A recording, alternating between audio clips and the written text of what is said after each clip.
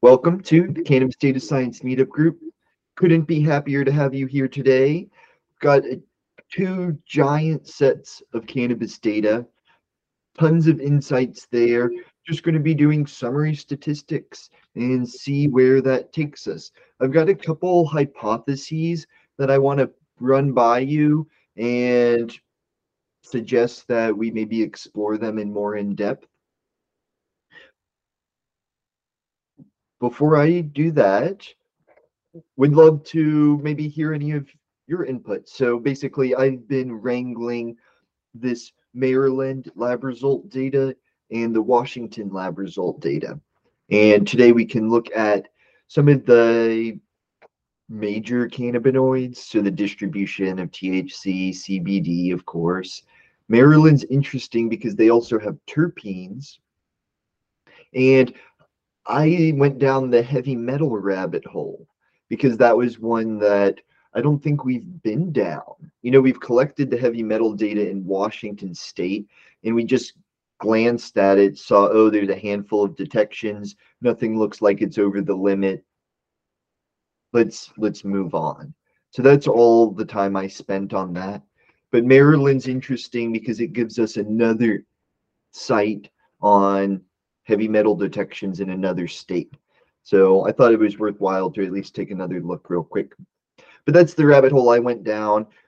Before I drone on about this, Yasha, you have any thoughts that you want to add to this? Any perspectives? Anything I'm missing? Anything you want No, to very interested in what you have to say. Heavy metals, I think, is extremely valuable to look at because it could lead to major problems if it's not detected.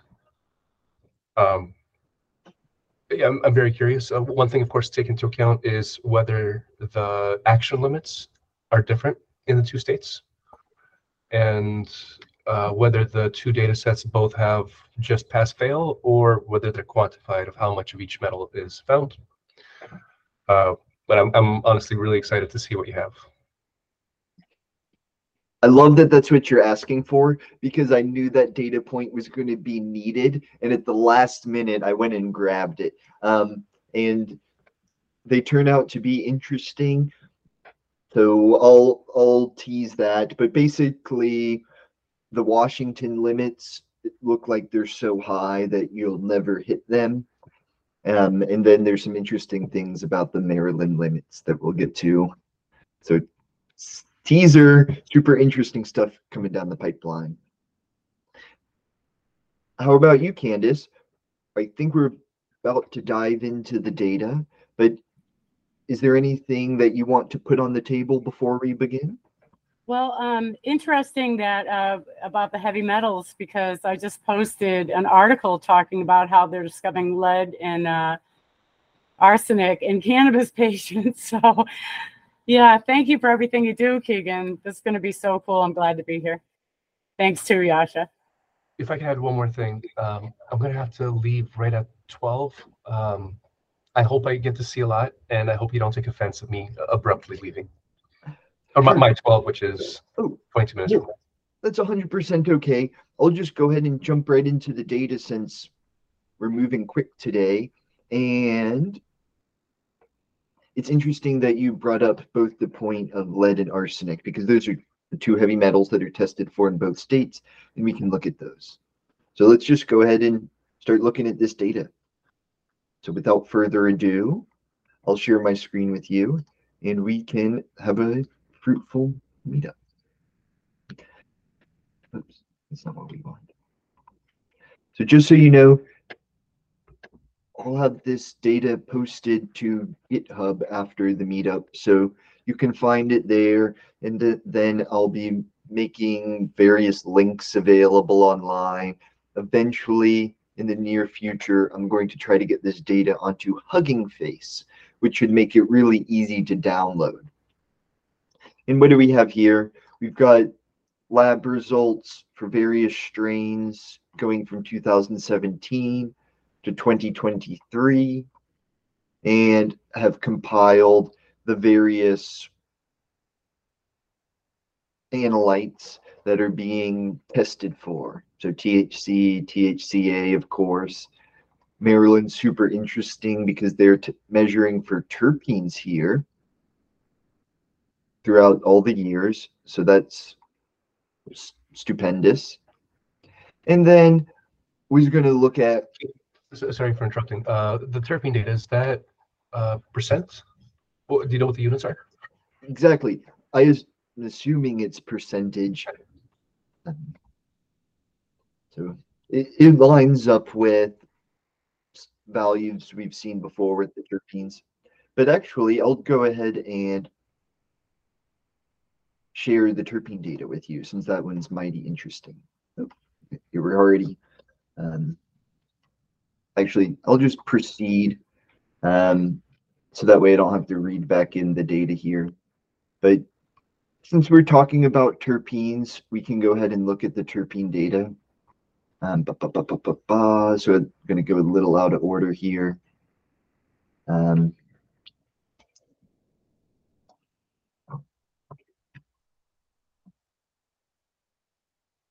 Okay, so also welcome to the group, Rajuta. Happy to have you here. We're moving quick and just going through a bunch of charts and data today, so feel free to speak up at any time if you have any input, comments, questions, ideas. Just forcefully interject. For sure. Sorry, I missed the first half because my speakers were not working, but happy to be here and looking forward to this interactive session. Phenomenal. And just it will help everybody, and especially since you just arrived. What are we looking at today?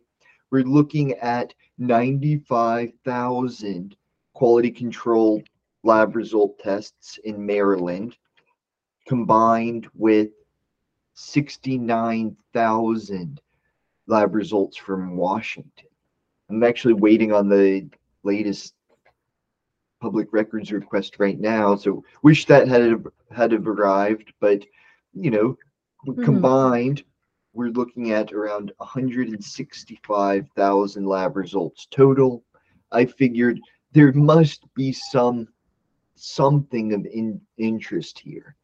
If you've got 165,000 quality control lab tests and you can't figure something out, you need to call another data scientist. Because as I said, you put any good data scientist in front of this data, they're going to be just walking away with insight after insight, just scraping the surface. So, for example, here's one. We rarely get to see a really, really good distribution of terpenes because terpenes aren't normally mandated for testing, except for in Oklahoma and apparently Maryland. I'm going to have to check the rule book, but for one reason or the other, we've got terpene data here. And this is helpful because it would help to know what's just the average terpene concentration. That way, say you get your cannabis products tested if you're a producer or if you're buying products as a retailer or if you're buying products as a consumer. It would help to know, what is a reasonable amount of terpenes in your product. Is greater than 1% a lot of terpenes? Well, if it's got 1% or more, then, that's doing better than, about a third of all products. So not bad, but it is below average, at least in Maryland.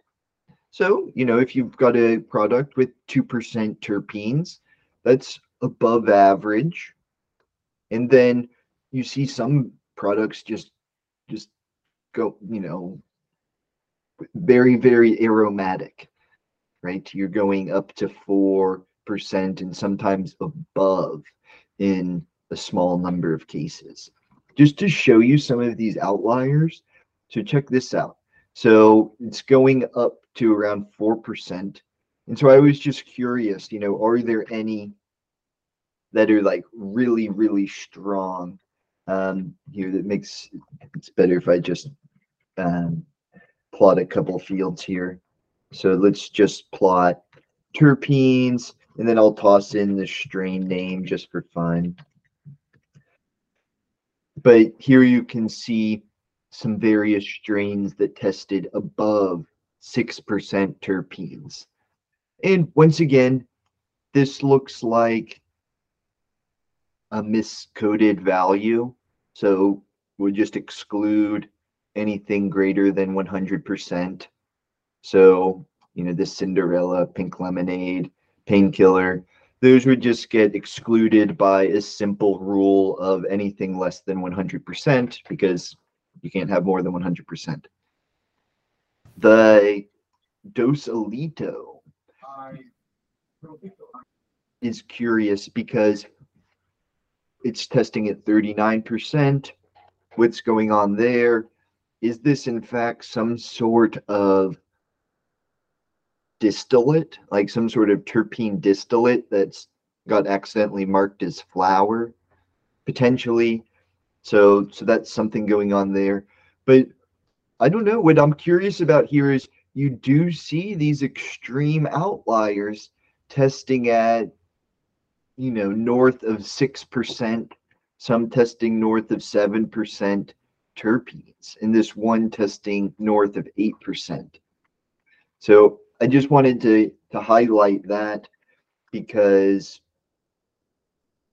those are some extraordinary high level terpenes.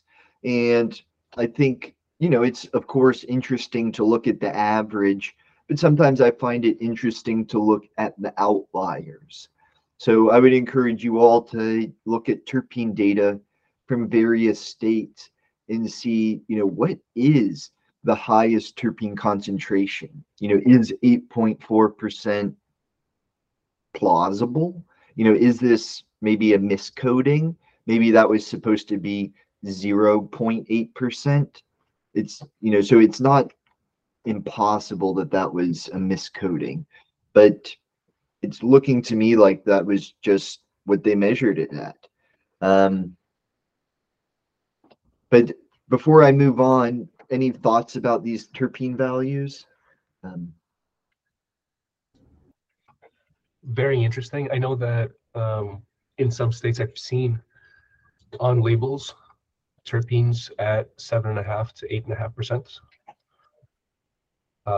So I don't think I think that all of those, or at least some of those, are reported, not necessarily accurately, but that is what goes on labels, or those amounts. Exactly. So I think more is to looked at, are they somehow adding terpenes, like doing some sort of terpene spray or something? Because it's, once you get that, right, that's right, 8% is more, it looks like more than 3 standard deviations from the meat. Actually, we can actually looks like more than 3. Yeah, we can actually find this out. Right, so what is the standard? And see, this is what's so cool about, and this is population level data. So because it's not a sample, so we don't really have to estimate really. So long story short, 3 standard deviations from the mean is 4.35%. So, anything greater than around 4.5% is, it's definitely an outlier, that's for sure. So now I'm going to move on because Yasha, you have limited time here, and I want to show you some of this. But could I ask really quickly? Yes. Just is this data from both Washington and Maryland, or just one of those 2 states? This is just Maryland at the moment. Got it. Because I would love to see how this histogram align, at least visually, how this histogram compares to the Washington one. Okay, I'll move quick. So I'll do this in the next 10 minutes and then circle back for the cannabinoids for everyone else since you've got to go at noon Eastern time. So long story short, here are the limits for Maryland. Notice that the limits no longer include elements like silver, selenium, barium. And here I'll plot them right now so that way you can see these. So it looks like, I'll show you this here in a second. So here's barium, no limit. I mean, I should probably keep the axis longer. There's selenium, and here's silver. So note, I could actually extend these distributions maybe to about 2 ppm. Actually, why don't I do that real quick? We'll just do that. So long story short, you see things like arsenic. One second, we'll just let these plot real quick, and then I'll talk about them and move on. So you see, of course, certain elements aren't pushing up near the limit. Other things like selenium, right? This is when it was being tested for. And so check out this. So, why aren't there limits for selenium? And sorry to dump so many charts on you, but I'll basically just generate all the charts and then talk about them. So sorry if this is data visualization overload here. But so for example, silver was being screened for almost 300 detections in 2019. You see it almost goes away in 2021. And then there's no detections in 2022 and 2023, which makes me think they weren't testing for it. So I think for whatever reason, the heavy metal panel shrunk. So I think they dropped silver, dropped selenium, and you see they're still testing for mercury in 2023. Note mercury detections jump in 2021. Same for lead. See lead detections jump 2021. Maybe production jumped that year too.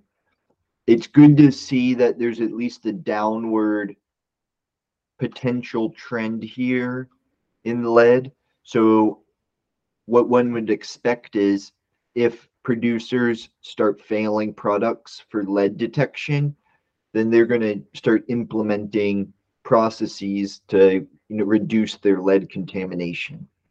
So you would like to see people figuring out how to reduce their contamination. Chromium, a little spike there in 2023, so that's something a little worrisome. Like maybe they're not getting their chromium under control.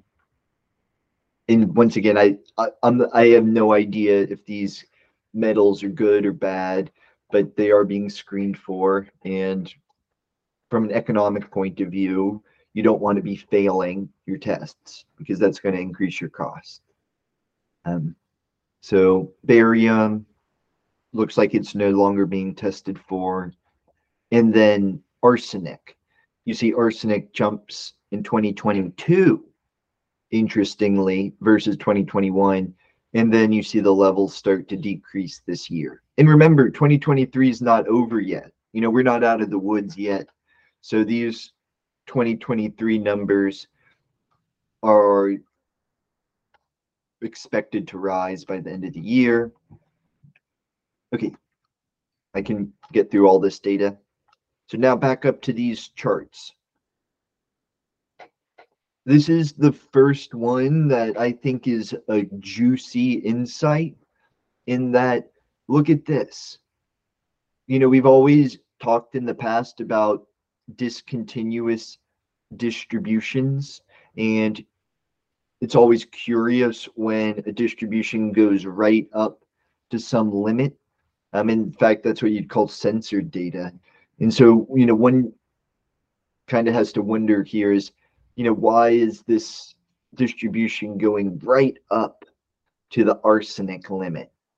And once again, it could just be that maybe producers have some sort of internal measure of arsenic. Maybe they're measuring their own product before sending it off for testing. So there's perfectly thought, comment, question. Yeah.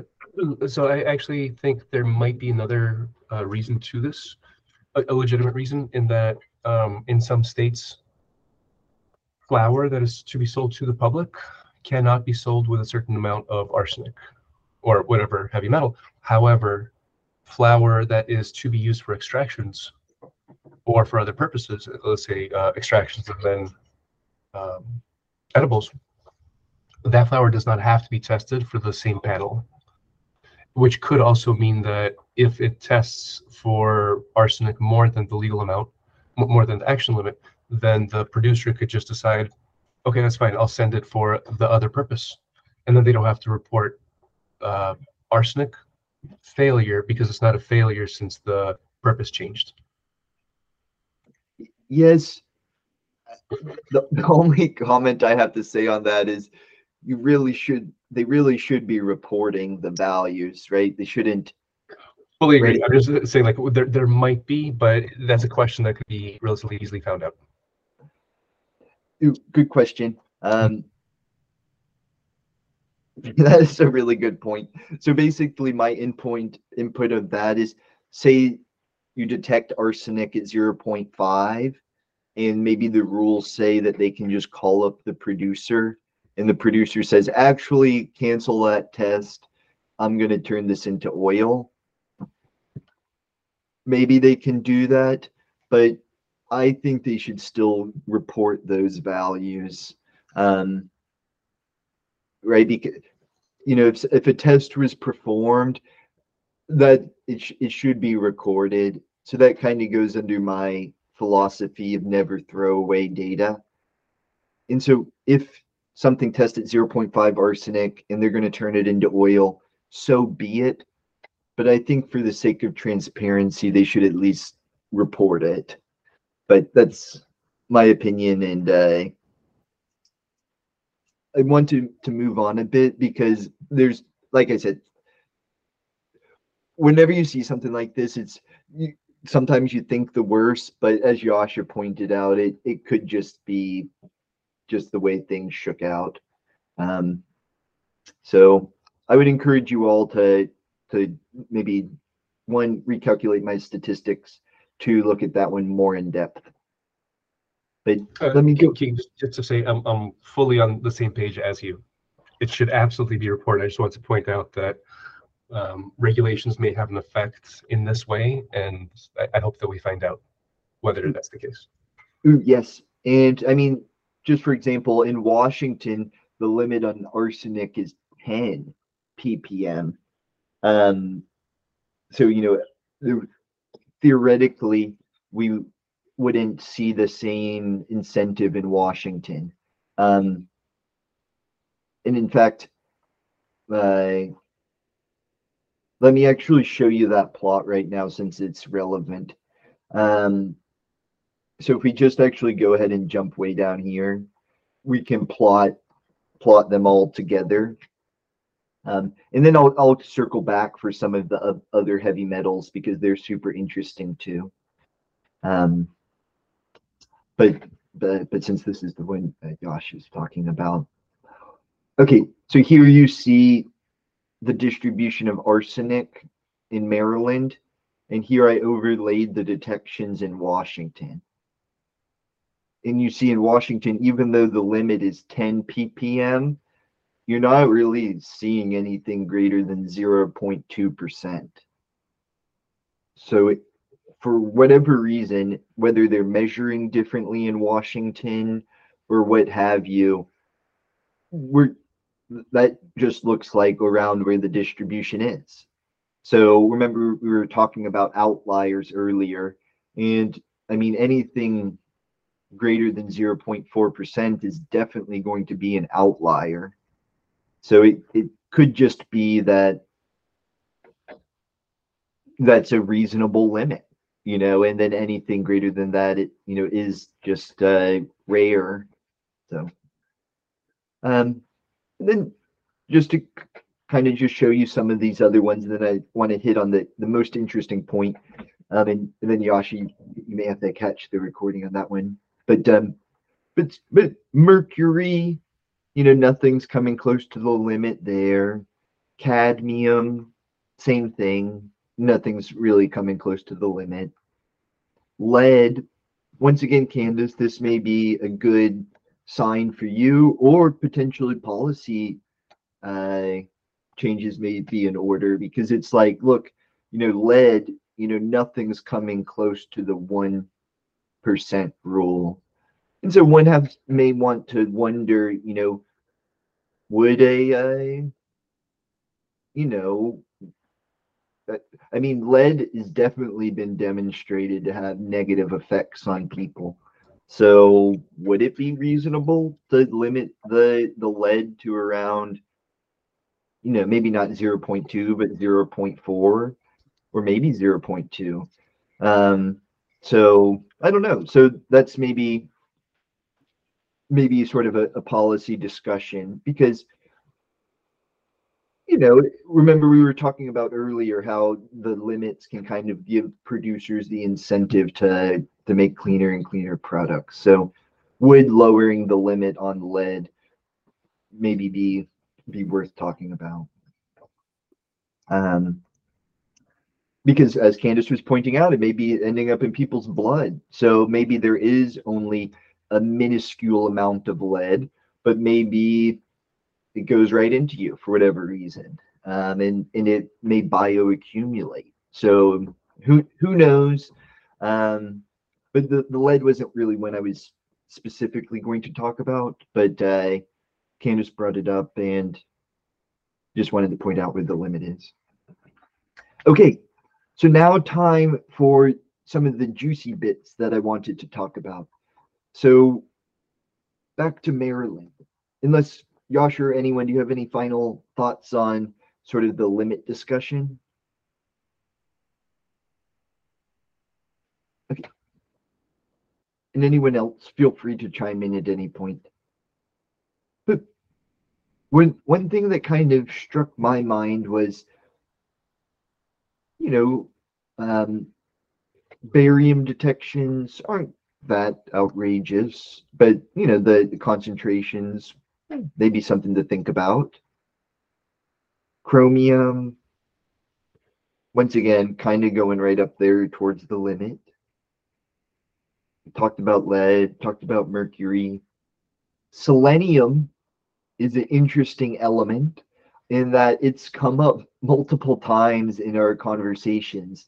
So, for example, we use selenium to get data out of COAs sometimes.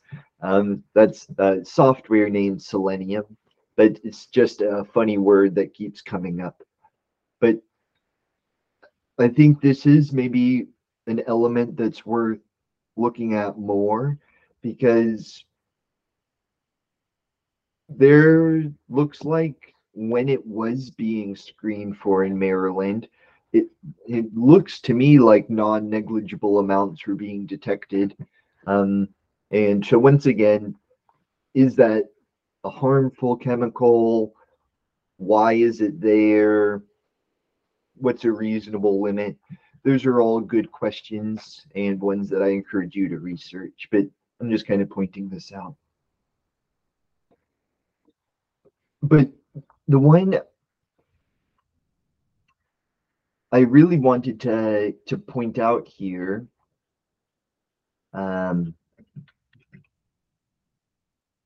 was this silver one. So if we just look here at silver, actually, I think I have it right here.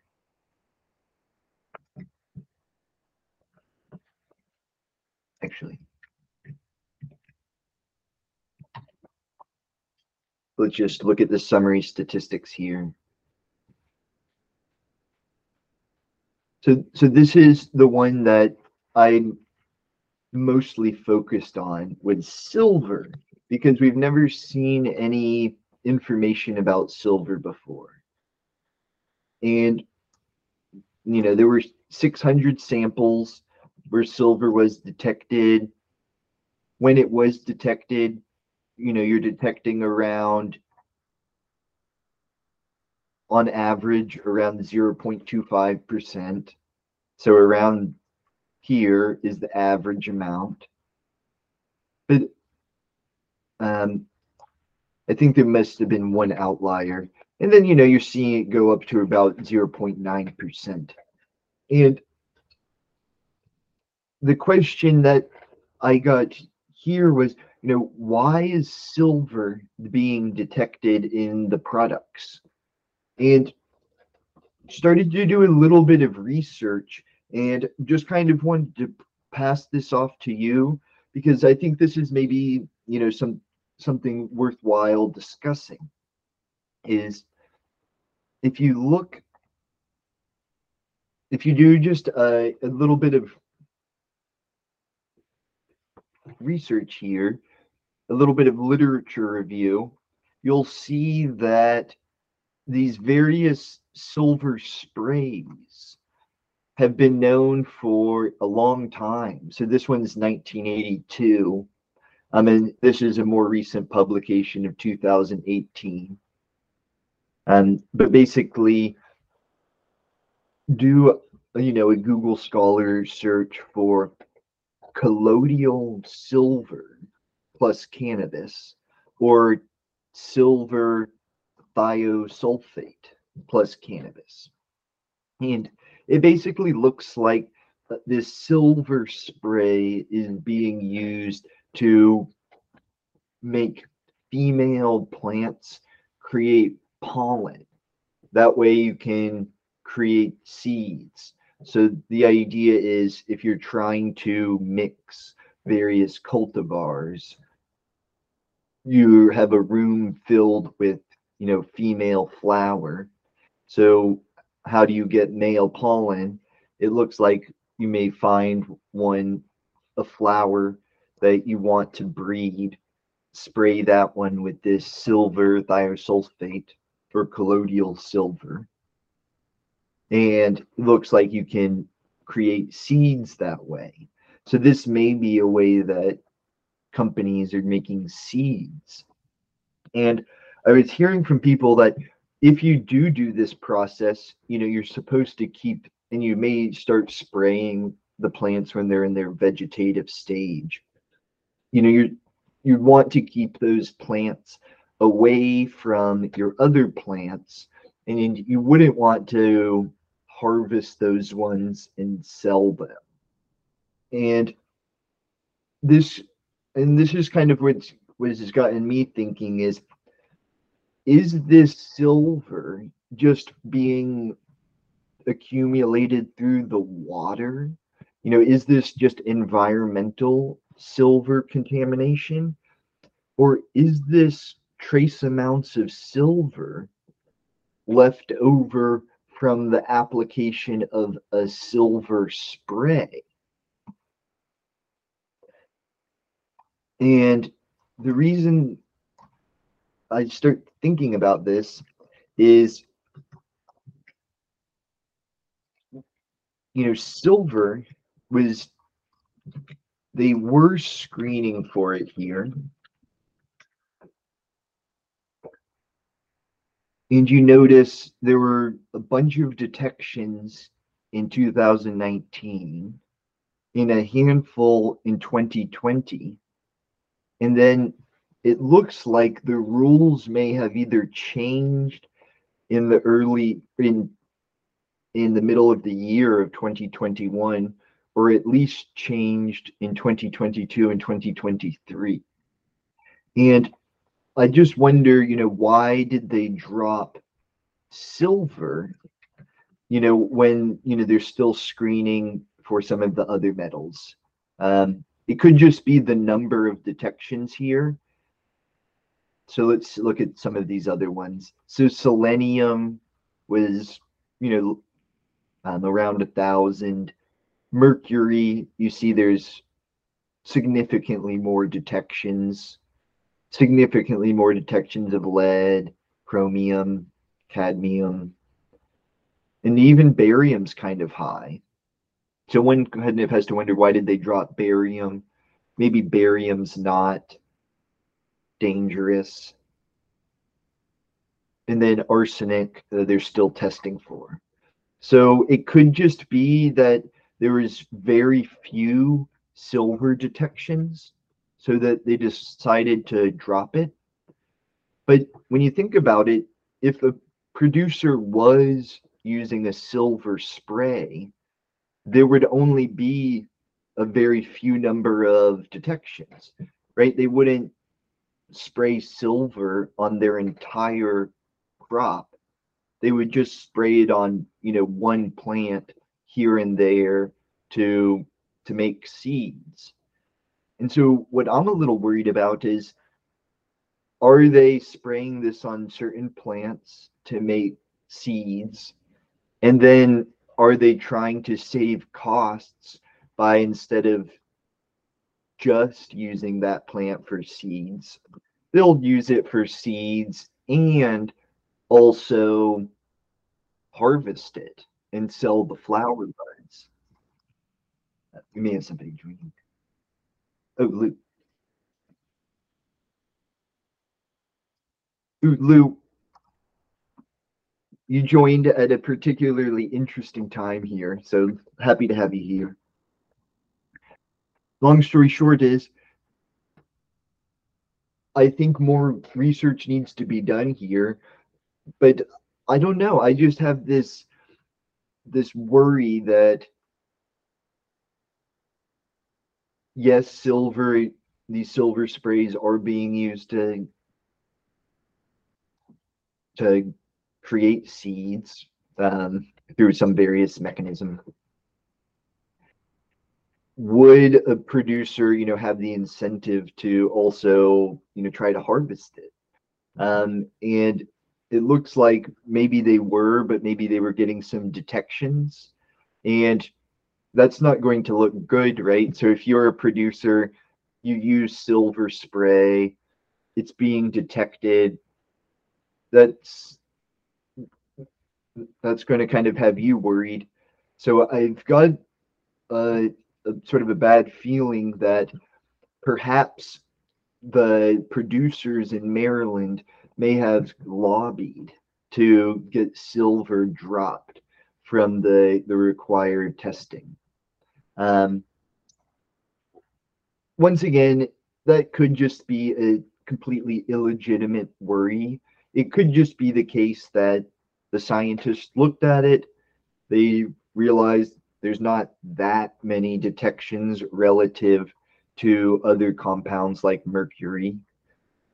It could be that ingesting silver, once again, I'm just conjecturing here. I encourage you all to research this, but it could be that ingesting silver is nowhere near as dangerous as ingesting mercury. So there could be a risk factor, but I don't know. Those were just my thoughts for today. Was, for whatever reason, Maryland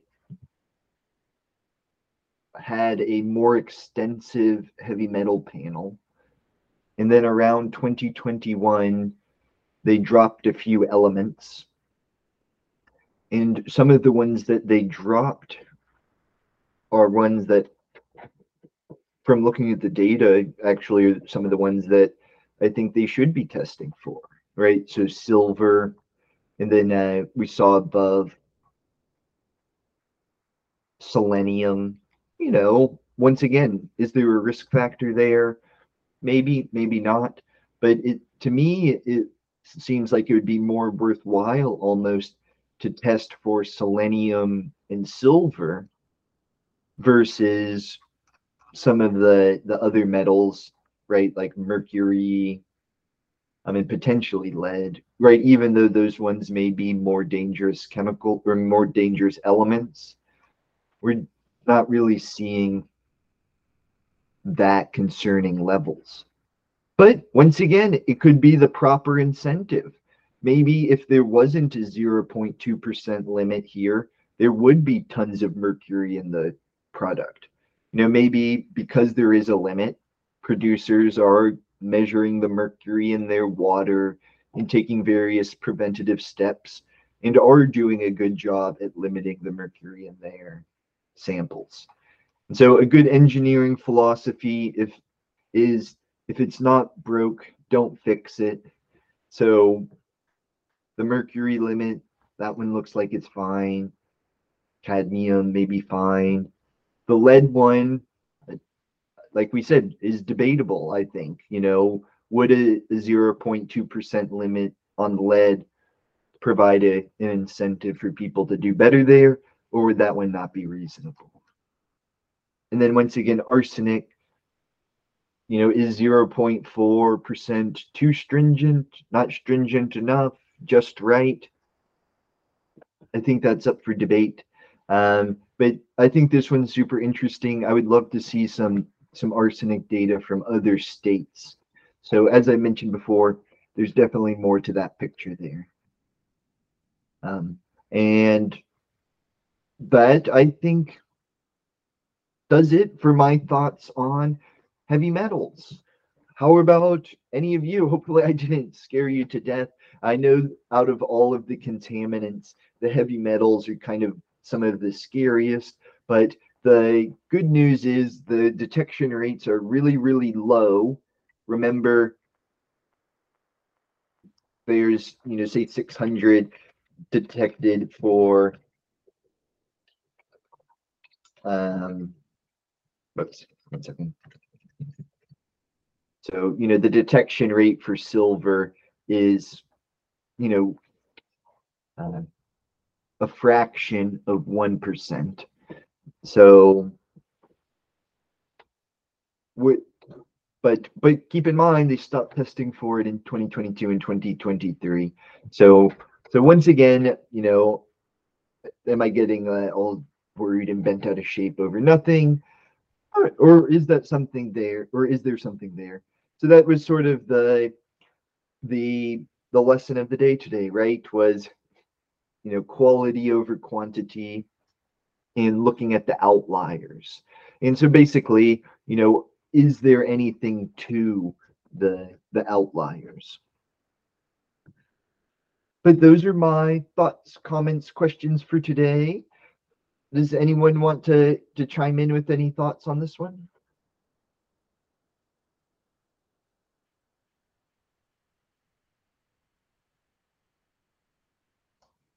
This is very interesting, Keegan.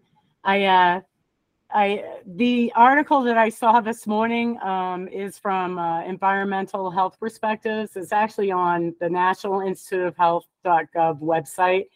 And they use like a National Health and Nutrition Examination Survey. It's called NHANES, NHANES, between like 2005 and 2018. And there were like 7,000 participants. And they completed a drug use questionnaire. So it's self-reporting, right? And like Lewis said, probably garbage in, garbage out. But the interesting thing is that they found that, hold on, let me get the numbers in front of me.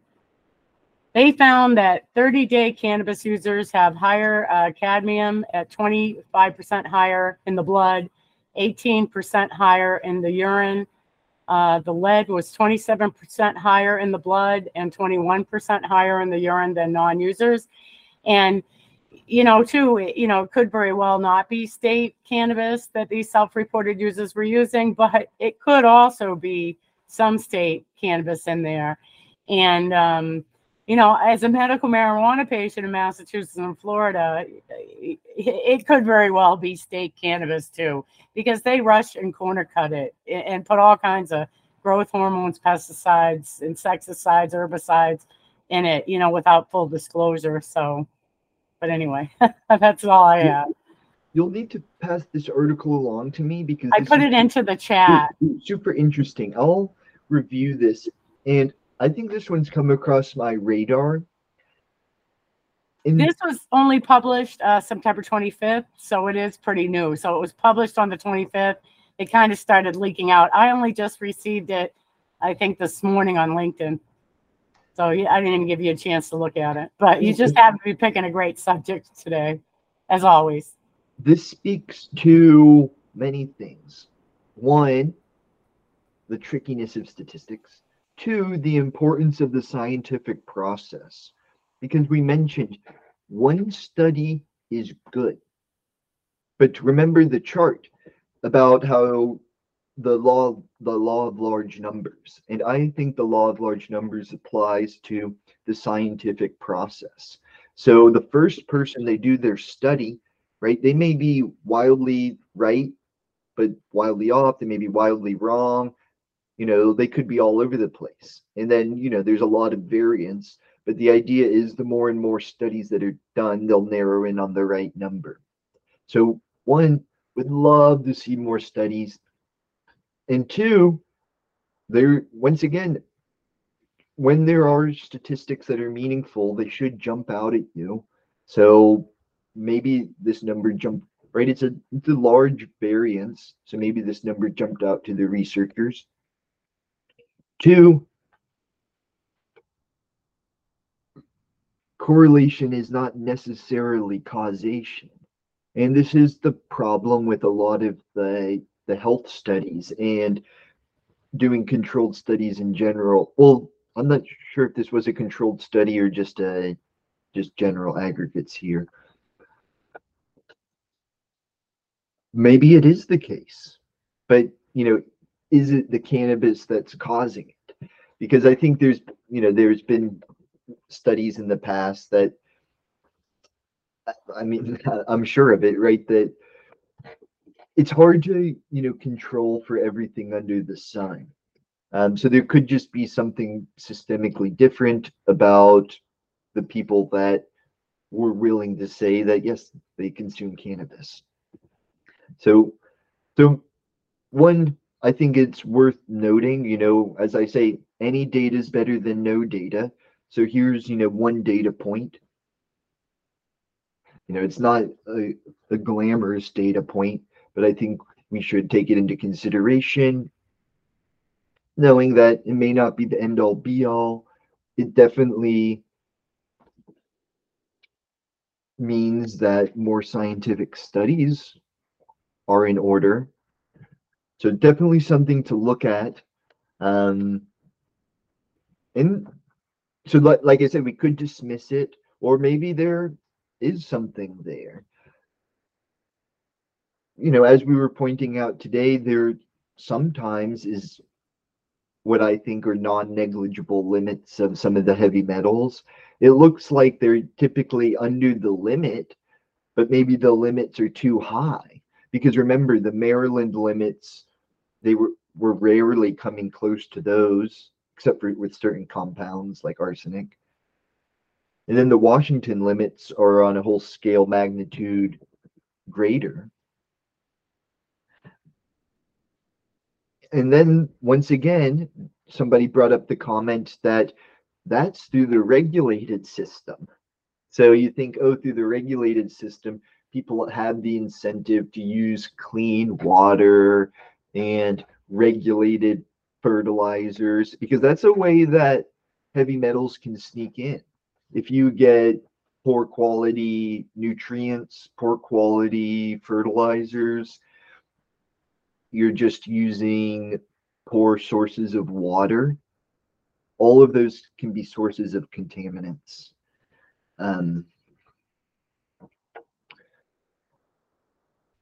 So super. Ooh, and then the other interesting thing about the study was the time scale, right? Because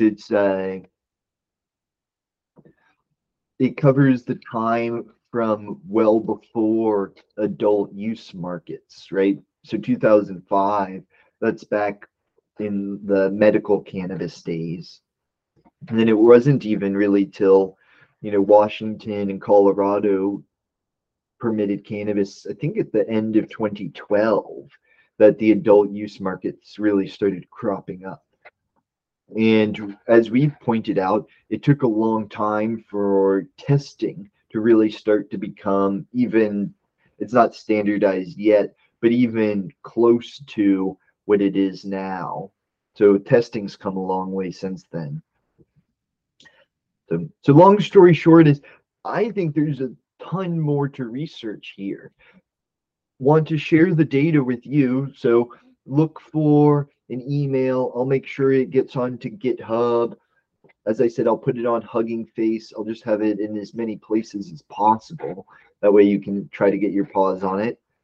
Take a look at it, because there's a lot more data points that I haven't even looked at. So there's all the pesticides, the microbiology is interesting in Maryland. Oh, and then I completely skipped over them today, but you could also look at the cannabinoid data, which is of interest, right? It's cannabis after all. So lots going on there. Just kind of looking through your questions here. But so long story short is,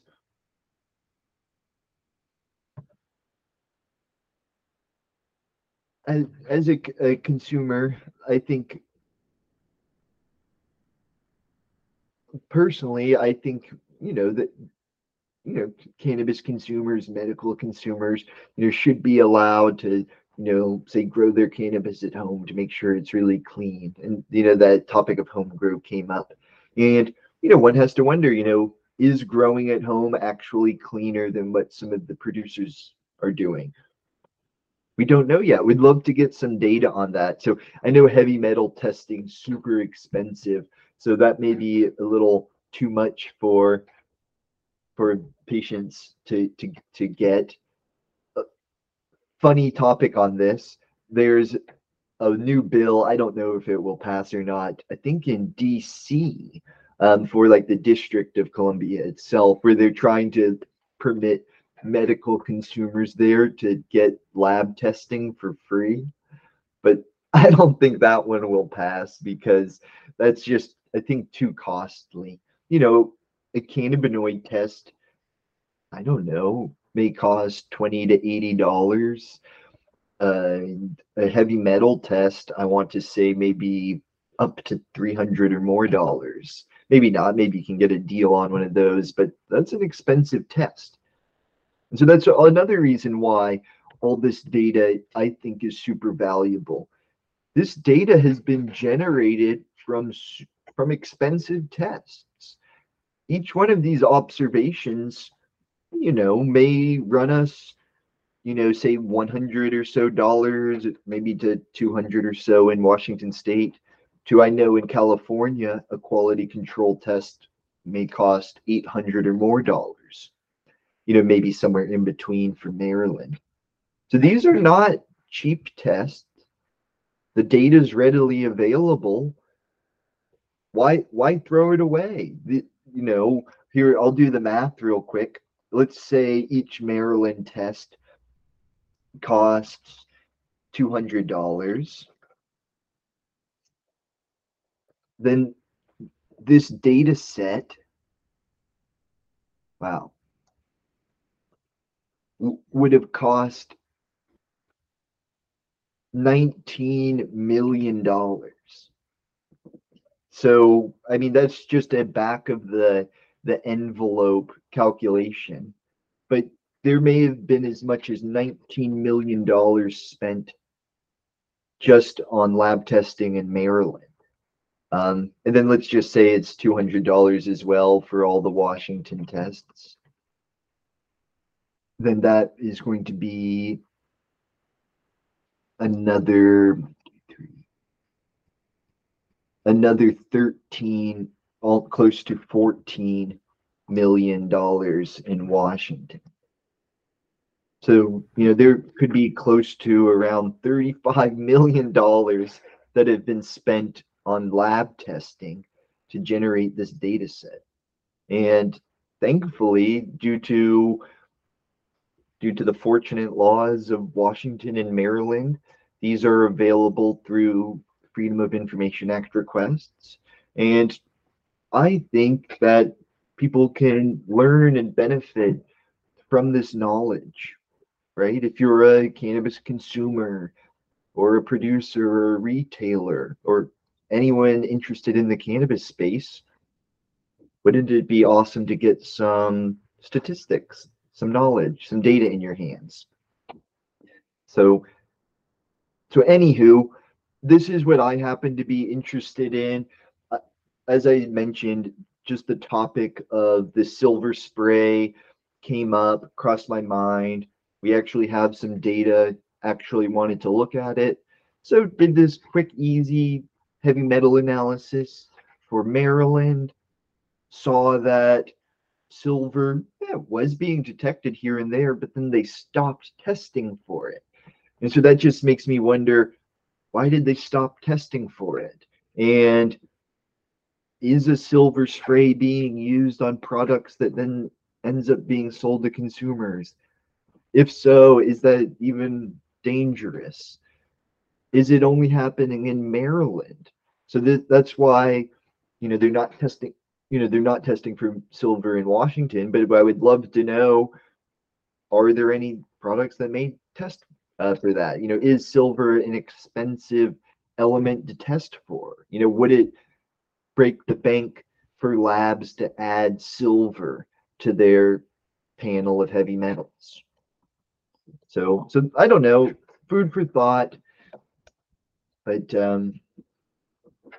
anywho, I can't thank you enough for attending, right? It's your eyes, your ears, your brilliant ideas that make the meetup happen after all. So can't thank you enough for attending.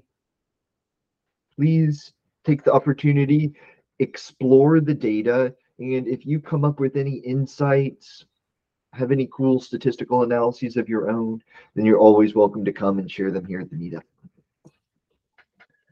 Thank you, Keegan. On that note, I'll let you all go have a productive day. Go Bye. conquer the Bye. world. So thank you for helping advance cannabis science, everyone.